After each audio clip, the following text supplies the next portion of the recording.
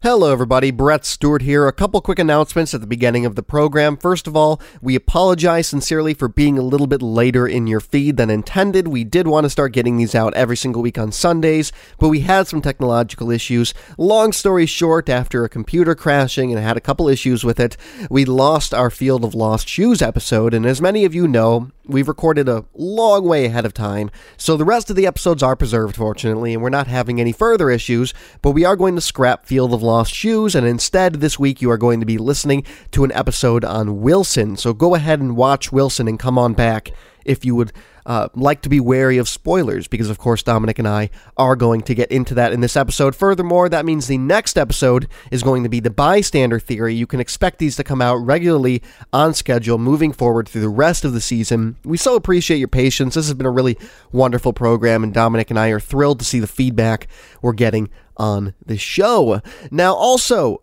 for Field of Lost Shoes, if you did end up watching it, because we did announce it at the end of last episode, Dominic asked me to essentially give a rundown of what we thought of that film. And long story short, Field of Lost Shoes is a little bit of a troubling film. At times, it feels more like a made-for-TV film, and it's overly sympathetic to the Confederacy. I think Dominic and I would both agree that it tries to put a light on the Confederacy by arguing that certain characters are actually fighting for their farms and their homesteads, and those are the same kind of arguments that are made for keeping up statues of Confederate generals, and that's not really a good reason to do that or to make a movie like that. So if you want to go and watch Field of Lost Shoes, I would encourage you to do it. It is an interesting film, but I think the direction of the film is concerning in the fact that it tries to argue, hey, Confederacy, not all of them were bad people. It glosses over quite heavily of the horrible issues of the South during the Civil War. So go ahead and watch it if you're at all interested. It's a movie. That tends to be the consensus Dominic and I often come to. Anyway, enjoy this episode on Wilson, and again, next episode is going to be the bystander theory. Thank you.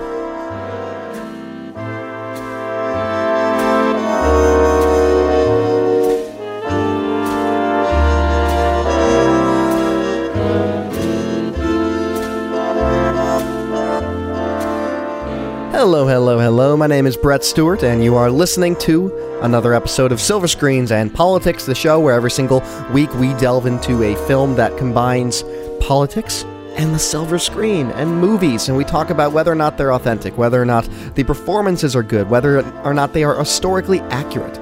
More than often they are not, and that's what makes our discussions a lot of bit of fun. A lot of bit of fun, Dominic. A bit of fun. I'm joined by Dominic Jacoki. How are you doing? Oh, I'm doing great. How are you?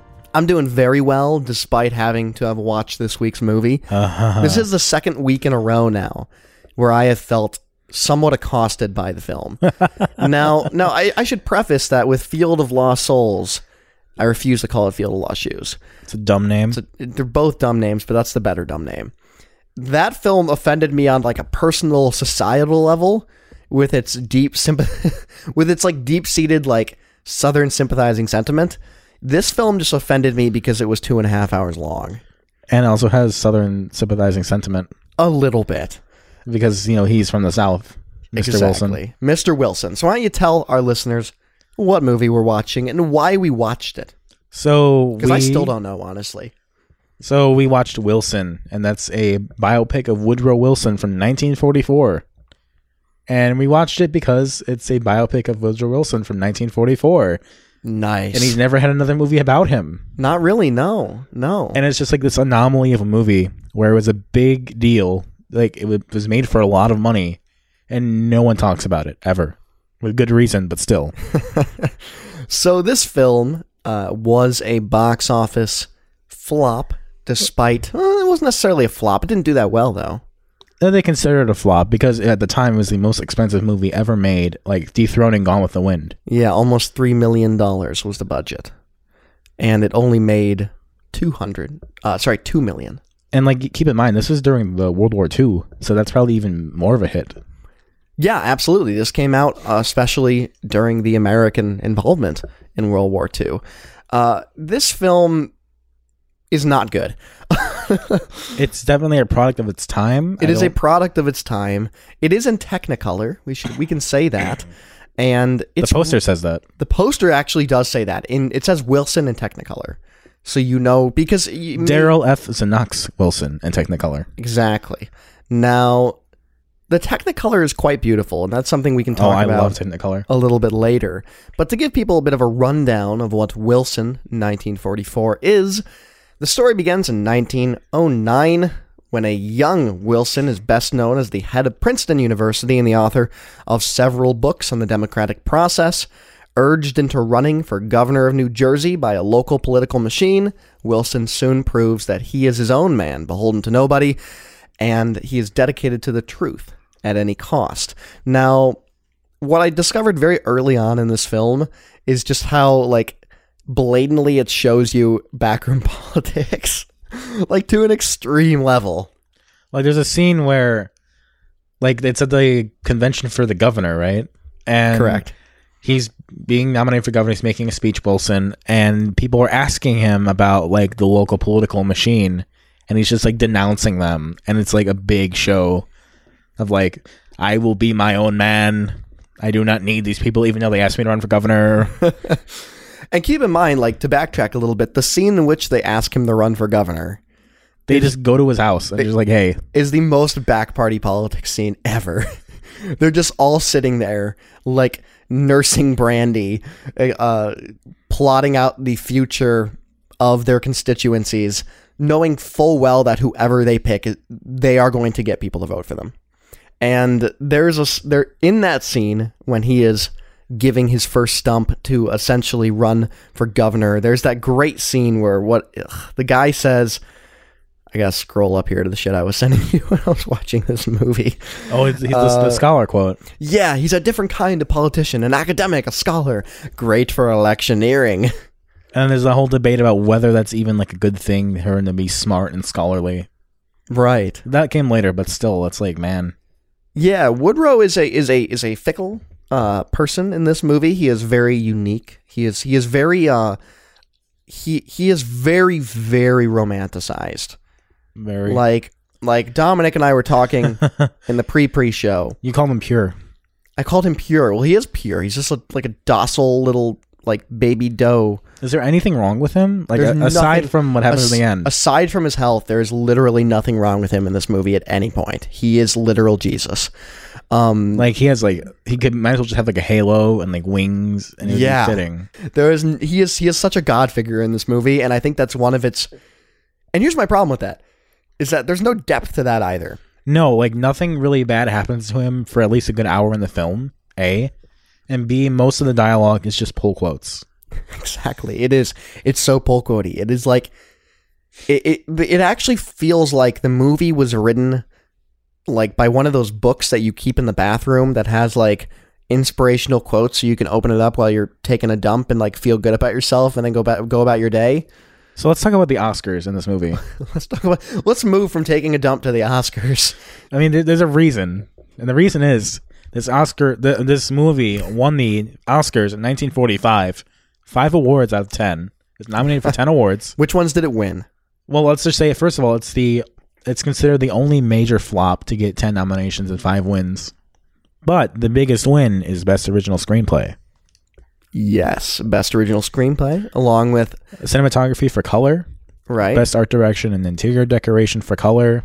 Best Sound Recording, and Best Film Editing. Can we talk for a brief moment how cool it is that you had the breakdown categories by whether or not the film was in color? That is pretty interesting. That is so cool.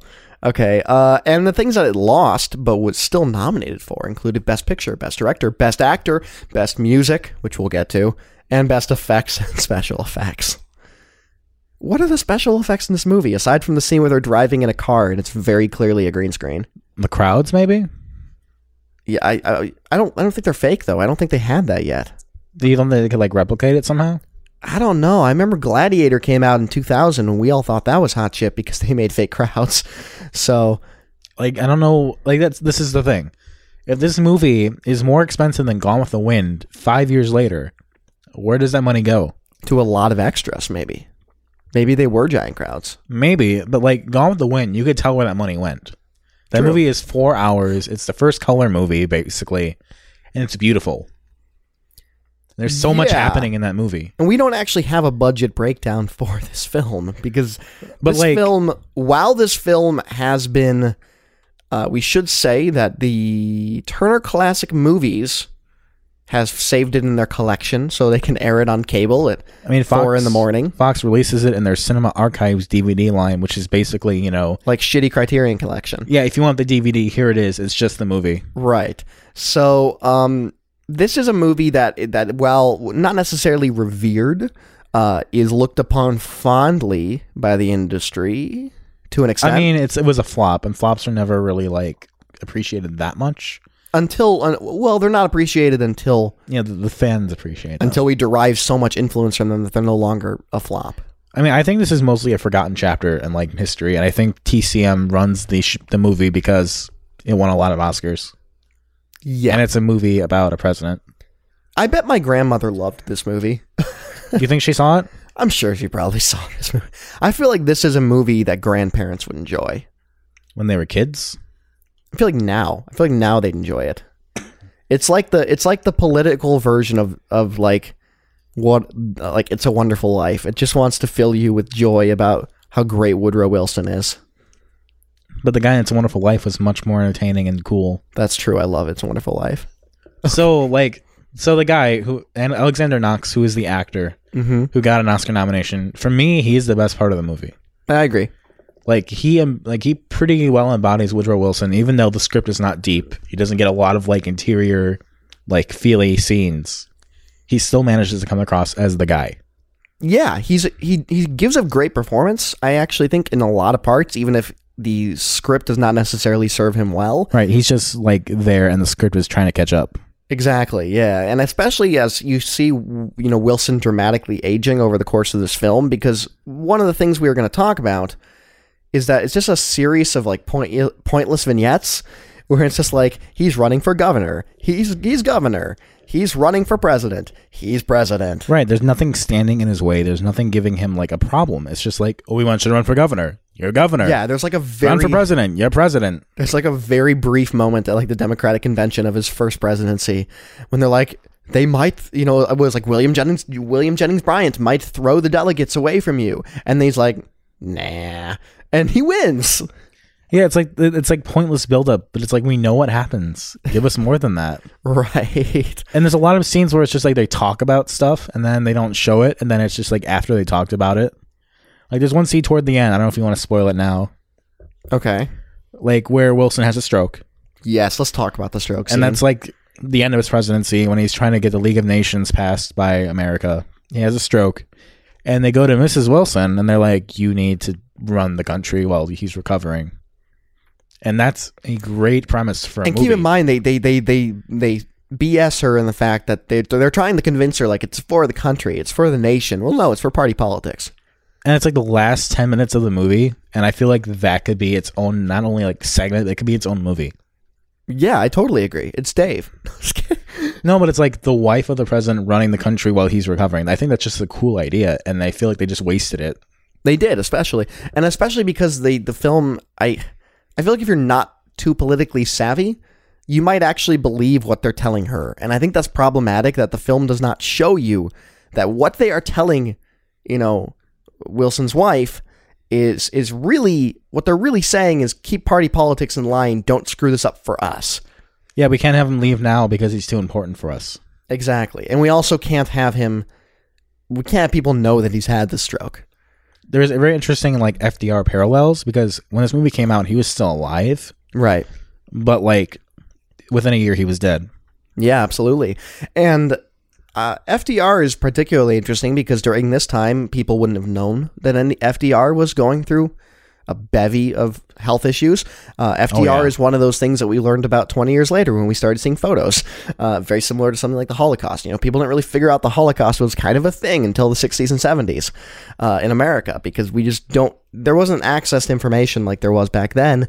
And a president, whether that be FDR, whether that be JFK, they could hide behind a screen and do it fairly effectively, where you can't do that nowadays. So let's talk about that stroke scene. The scene starts with him rambling about how... Well, let's go back a little further than that. Okay. So it's after World War I's ended, he's trying to get his basically proto-UN into fruition. Which is the League of Extraordinary Gentlemen. The League of Nations. Same thing. And that's like his last thing. That's what he wants most of all. And so, he's the one that came up with it and all the 14 points and everything. Every country has approved it except for the American Congress because they're isolationists. So, in order to get the public on his side, he goes cross-country. And I have the figures written. He gave 40 speeches in 17 states in 22 days, according to the movie. Wow. And that's also what I put after that. Wow. And he gets to some place called Pueblo. I think it's in probably Utah because they showed Salt Lake City. Pueblo, it's Colorado. Oh, is it Colorado? It is. Well, they didn't set up it was in Colorado. But he gets to that one and he gives a speech. What about a speech? You're saying? He has a little bit of a stroke.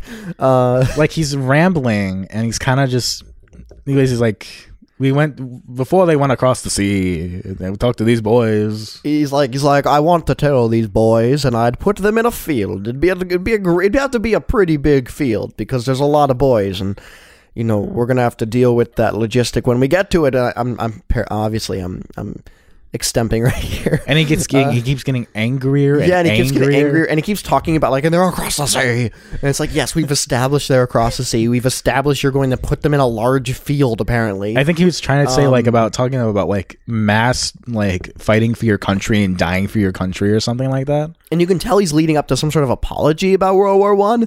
That he's like, this is what you died for was purposeless. And he's wobbling this whole time. And he's wobbling and he basically when he's giving the speech, he looks basically like what Trump looks like giving every speech, just confused and disoriented. Even more so, I would say. Even more so because he's acting. Right. And the actor is acting. The actor is acting, and then which one? Dun, dun, dun. But anyway, Wilson. silverscreensandpolitics@gmail.com. Yell at us. Okay. But then Wilson gets up to his climax and he's like, I will. That peaked. I'm sorry. But he says that and then he stops and the dramatic music plays and he's had his stroke in that moment. Yeah. And he's like, well, thank you. Thank you for coming. Exactly. Now, okay. The quotes in this movie, I want to talk about a couple of them. I wrote down so many. Some of my favorite quotes include, my favorite quote is when he wins his presidency, and the boys from the local school.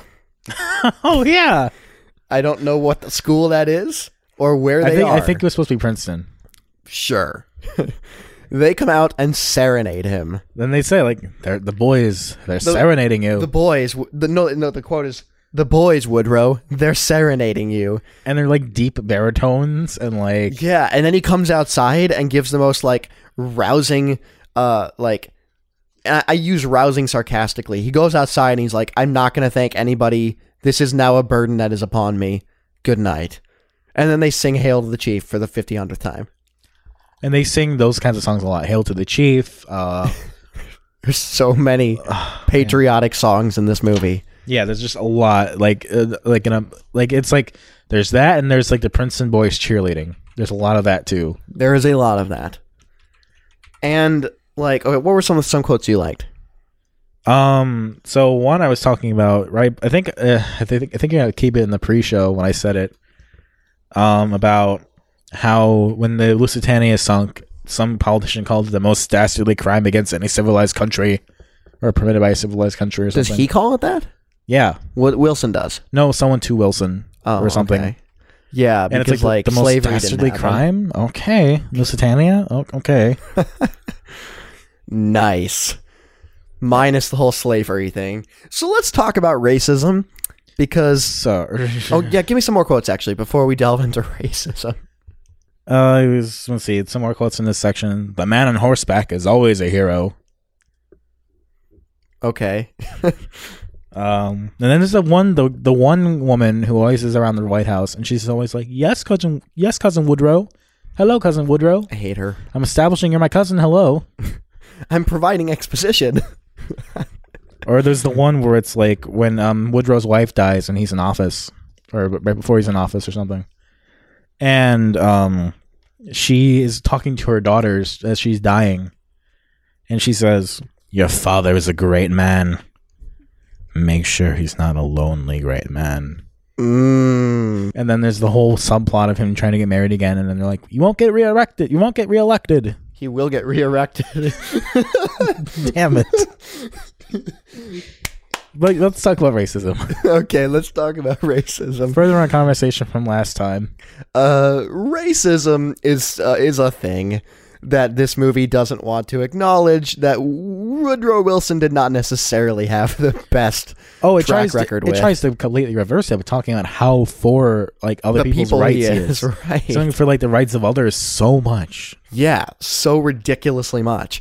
When in reality, while he never necessarily denounced things like the KKK, there's always been rumors that floated about whether or not Wilson was in the Klan at some point.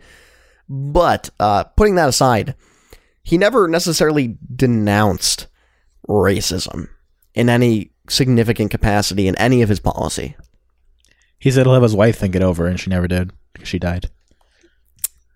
Okay.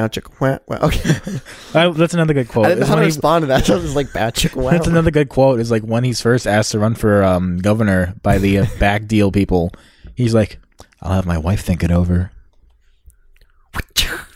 It's like when Pence calls his wife mother. He calls his wife mother? I'm pretty sure. Really? Look it up. Is he like, Motherkins, I need some more? Look it up. Dessert. Right now. On this podcast, look it up. Okay, you talk while I'm doing this. So he's got a lot of good quotes like that. Let's see, another one when he's at Princeton still. He's talking about how he wants everyone to be on an equal footing for everyone. But he doesn't like special privilege. But what is special privilege? They don't really go into that, but it sounds vaguely like what we talk about today and what people believe special privilege is. He talks about how he's a Southern Democrat deep in the heart of a Yankee state, being New Jersey. Oh, I'm so uncomfortable right now. This is a thing. When did you hear about this? Several months ago, I think when they were first interviewing him after he won. Oh my God. All right, someone of Rolling Stone reports. When Mike Pence was governor, while Mike Pence was governor, his relationship with the Democratic minority in the legislature was crap. Somebody on his staff suggested having the Democratic leaders over to the governor's mansion for dinner. The table was set for 20, but there were only around 7 in attendance. One unlucky legislator stuck right next to Pence tried to make conversation, but found even at dinner she couldn't shift Pence off his talking points. Governor Pence shouted to his wife, Karen, his closest advisor, at the other end of the table, Mother, what have we prepared for dinner this evening? I don't know why he's Oliver Twist. Please, sir, can I have some more? The legislator looked at one another, speaking with their eyes. He just called his wife Mother. Maybe it was a joke, the legislator reasoned, but a few minutes later, Pence shouted again, Mother, whose china are we eating on? Mother Pence went on a long discourse about where the china was from. A little later, the legislator stumbled out, wondering what was weirder, Pence's inability to make conversation or calling his wife Mother in the second decade of the 21st century. I am so happy we just went in that rabbit hole. I'm going to cherish that. I'm bookmarking this forevermore. Here's another good quote from the Wilson movie.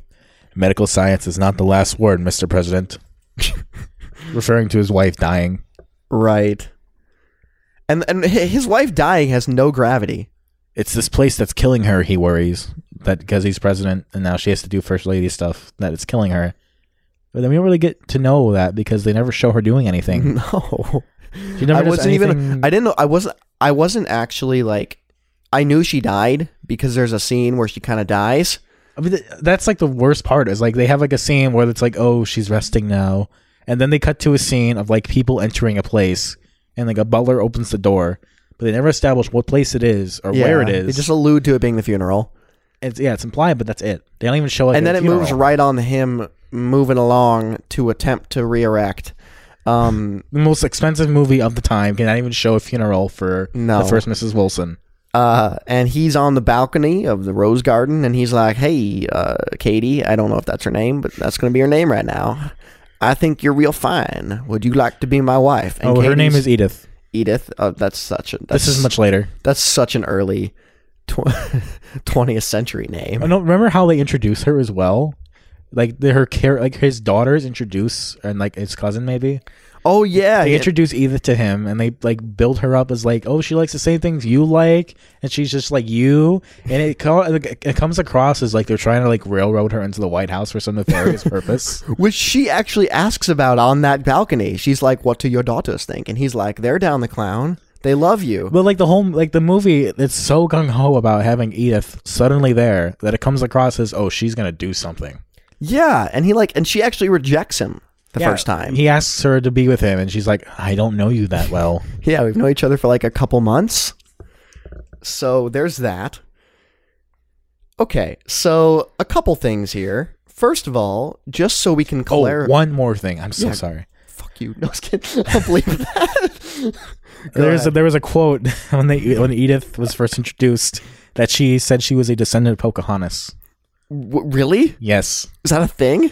She said she was a descendant of Pocahontas as like a way to build herself up, or like I think they might have said it of her, but that was a thing. Oh my gosh, I need to figure out if I'm a descendant of Pocahontas. Like I have like 4% Cherokee, so maybe like most white people. So I mean, and keep in mind, I have no idea what the difference between Cherokee and the majority of other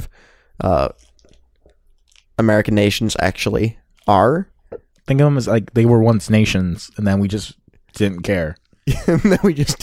And also we had guns.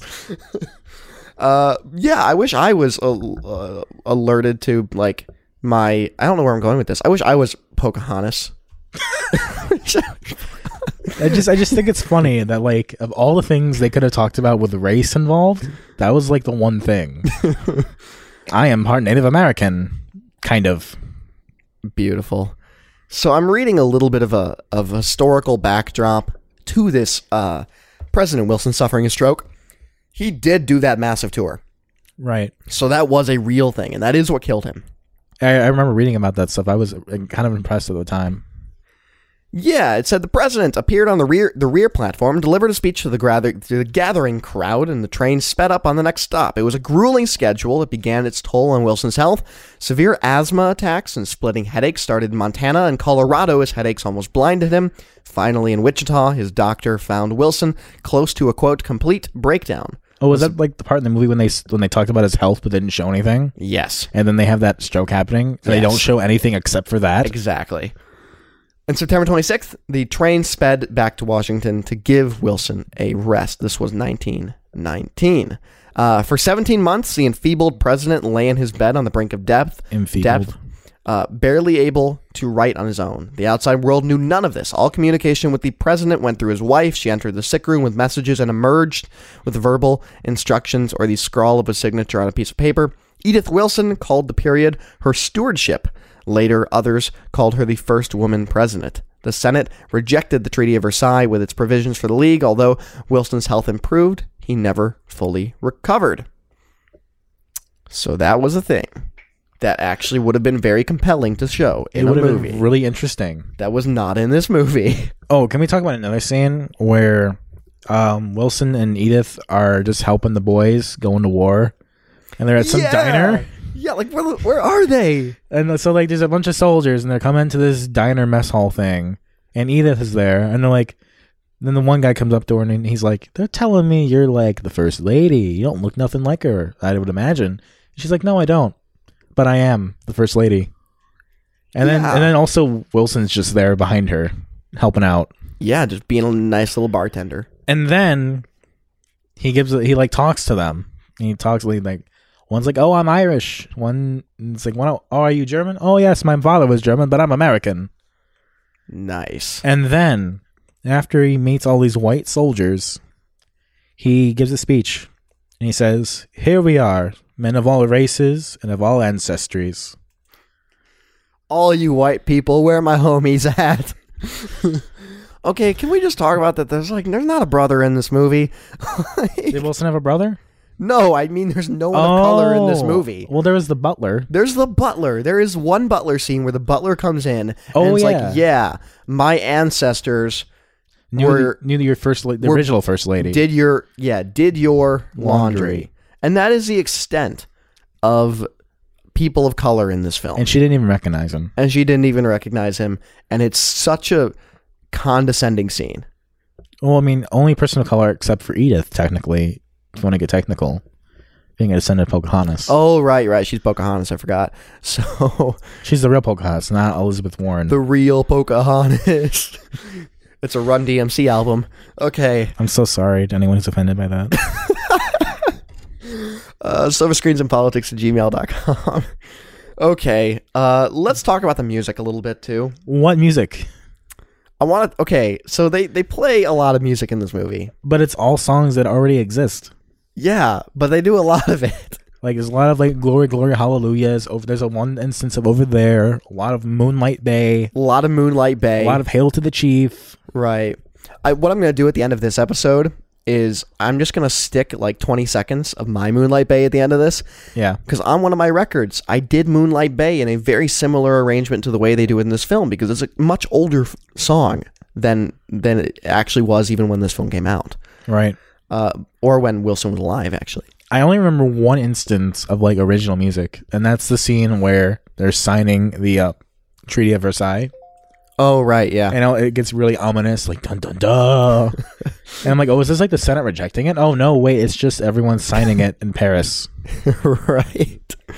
Can I get the soundtrack, do you think? I don't think there's much of one.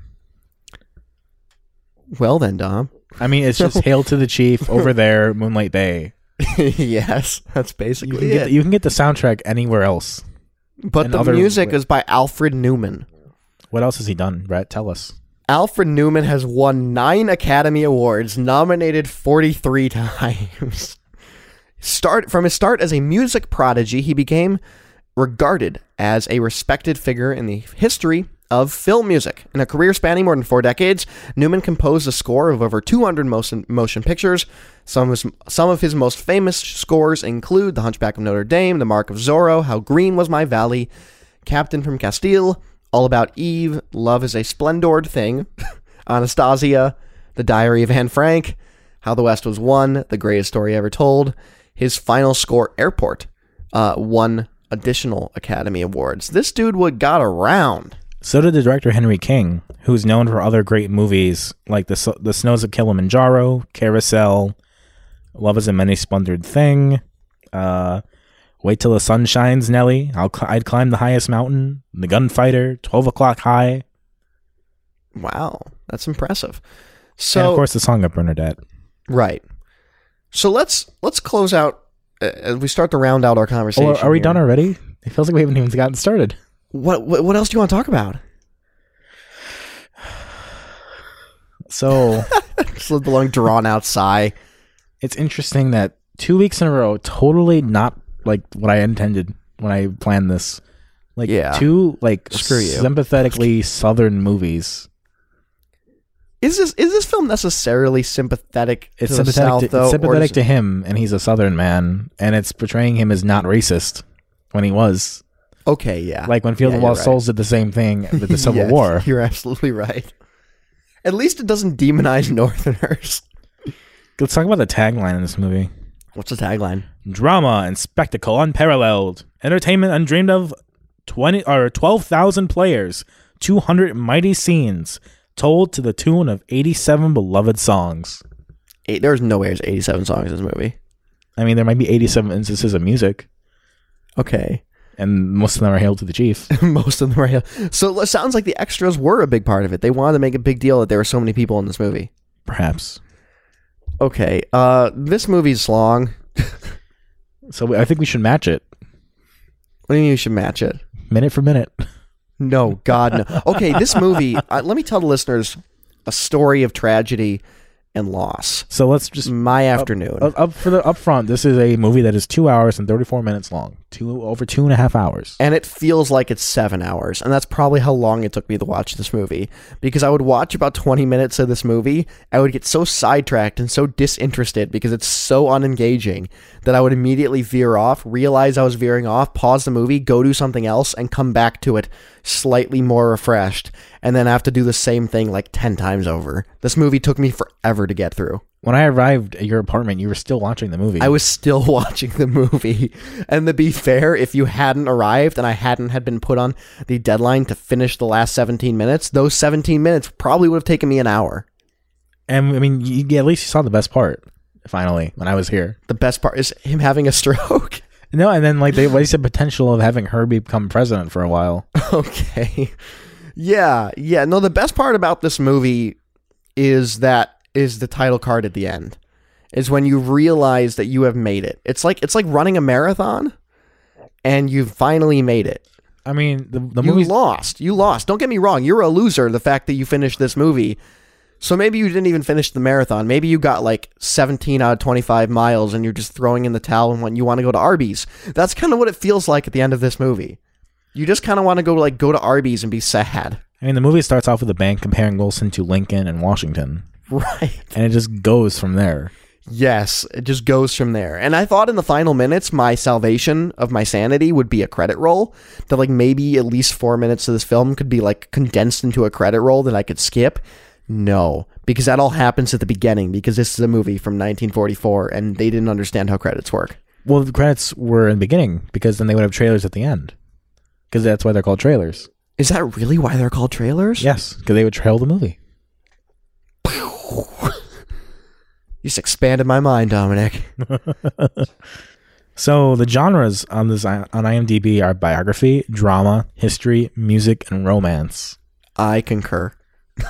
And like, honestly though, not to understate, like the fact this movie is just a sequence of events about Wilson. It's just a storyboard. It's a storyboard with stick figures. And like, I'm not someone who's like, oh, it has to have, an antagonist. It has to have a lot of conflict. It has to be a structured movie. No, it doesn't have to be. A structured movie? Like structured, like a 3-act structured movie with all the trappings of such. Yeah. I'm not saying it has to be that, but it has to be engaging. Yes, and it's not. No, it's just a lot of dry scenes with very shallow dialogue and then one good acting role. That's hindered by such shallow dialogue. It looks pretty because of the Technicolor. I know you want to talk about Technicolor. Yeah, let's talk about Technicolor. First thing I do want to mention, though, is that Wilson's daughter, Eleanor, served as an informal counselor in this movie, and journalist Ray Stannard Baker, who was a foremost authority on Wilson, also served as a counselor in this movie. So they didn't do their job. But well, maybe they did their job too well because they just wanted to get the facts down. But it's like 7 layers of rose tinted glasses on top of a halo. Well, right, but they did their job really well. They got all the facts down. What do you mean? Well, they're just technical advisors. They're saying, oh, this was wrong. Make sure you get this right. Make sure, you gloss over this. I don't want this getting out. I guess so. Let's talk about Technicolor. I love Technicolor. I think it looks beautiful. I think it looks so good. I think that this film is beautifully shot. I think, and I don't know if that's because the cinematographer did a superb job or just because I really love Technicolor. I mean, in some ways, Technicolor still looks better than most today movies. I would agree. I think the coloring of scenes outside are gorgeous, from the hues in the grass to light coming through windows. Like there's something about it that makes it look real. Right. It's beautiful, and I wish. I feel very similarly about like Kodachrome and stuff. I love Kodachrome, but it's just such a vibrant style of filmmaking. Oh, yeah. That I wish there was a nostalgia for it to go back to in some capacity. And I would actually argue that you have directors nowadays that long for that style so much to the point that they mimic it. Wes Anderson comes to mind. Yes, for sure. If it was viable for Wes to shoot on Kodachrome or what is it? What are we talking about? Technicolor. It's been a long day. Technicolor. He would do it. I guarantee you he would do it. I mean, if Tarantino can get his Hateful Eight on like 70 millimeter film, right, in like actual film, and also get a person in the audience to play piano while it's going on. Did he do that? Yeah. Wow. Select theaters had it on 70 millimeter along with a pianist in house. So if that can happen, maybe one day we can get Wes Anderson and like Technicolor somehow. That'd be awesome. I mean, I want Moonrise Kingdom in Technicolor. Do you know how beautiful that would be? They're really cool. They didn't figure out how to like develop it again, but like if they could, I think they should try it. Well, there's a renaissance of analog mediums in various capacities throughout our culture. Very true. Maybe we'll see that at some point. I'm curious, as a film student, have they versed you at all in the wonders of analog type mediums? Somewhat. I mean, it's more just like, well, you kind of need to know this, but not really, because you're going to be entering the industry having to know this stuff. Okay. So there's like an inherent like, oh, you never edited film on a flatbed, having to cut actual film. Right. Because I know in the music industry, there's certainly a resurgence of recording on tape again. Oh yeah, I mean, and there's always a subculture of like recording on VHS, recording on film, but it's considered a niche at best. Oh yeah, absolutely. But it is starting to come to the mainstream in music a little bit more so. And that might just be because of where I am as a film student. True. So, how do you want to close this out? It's kind of bad. Don't waste your time. It's 2.5 hours long. I mean, I'm dead inside. If you kind of want to see there. A movie that the Academy loved for some reason and just doesn't stand a test of time anymore, watch The Artist. Don't waste I like your time. The Artist. Why? I like silent movie styles. Okay. Sorry, but I derailed. But like this is a movie that got 10 nominations. It got like La La Land almost height of like hype. Right. And it almost didn't deliver at all. Yeah. It's not good. So, what would you rate Wilson? It's not as offending to me as Field of Lost Shoes is. So I would, if we're doing like a 1 to 10. You don't even 1 to 10. Just rate it something. Rate it something. I would rate it like, here. Why don't you rate and come back to me? I have to ponder. I have to like think about this and question my life. I would give this movie Wilson a 28 out of 45. A 28 out of 45. I would give this movie 2.5 Confederate flags out of 7. You know why I give it 28 out of 45? Can you guess? Is that what its math score is? No. Wilson was the 28th president. Oh! Out of 45 at this time of recording. Drop the mic. Oh my god. Oh my god. I feel like that's kind to it though. That's almost like a little over half, like an over 50%, over an F. It's like an F plus. Hey, if you want to go like school rating, that's about right. Like a D minus. Okay, that's fair. That's fair. I rate it a couple like torn up Confederate flags, and Dom rates it a D minus ish plus. Whatever 28 out of 45 is. Math is hard. We'll see you guys next week. What is the movie we're watching and why? The Bystander Theory. It's going to be our first delve into JFK movies. Oh, yeah. And this There's not enough of those, really. There should be more JFK movies. So many. And we're doing this one, Bystander Theory, because we were at a video store a few months ago after we had already done our initial list of movies to do. And we saw it. And neither of us had heard of it. I hadn't heard of it doing my research. So I bought it. And now we're here. It's probably going to be bad. We'll see you guys next week with the Bystander Theory. Catch Bye. you later. As referenced in the show, here is my recording of Moonlight Bay, released in 2014 on the album Rivers Rubin. Voices hum crooning over Moonlight Bay. Banjo strum tune while the moonbeams play. All alone they find me. Memories like these remind me of the girl that I left behind me.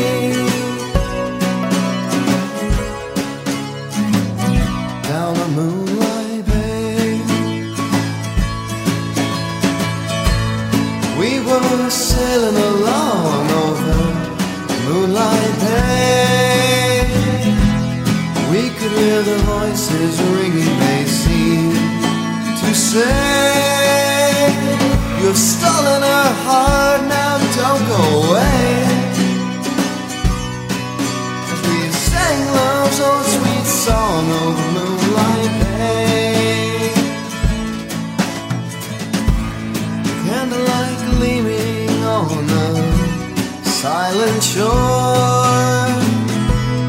Lonely nights dreaming till we meet once more. Far apart her heart is yearning, with a sigh for my returning. With the light of our love still burning, as in the days of yore. We were sailing along over Moonlight Bay. We could hear the voices ringing, they seemed to say, you have stolen her heart, now don't go away. As we sang love's old sweet song over Moonlight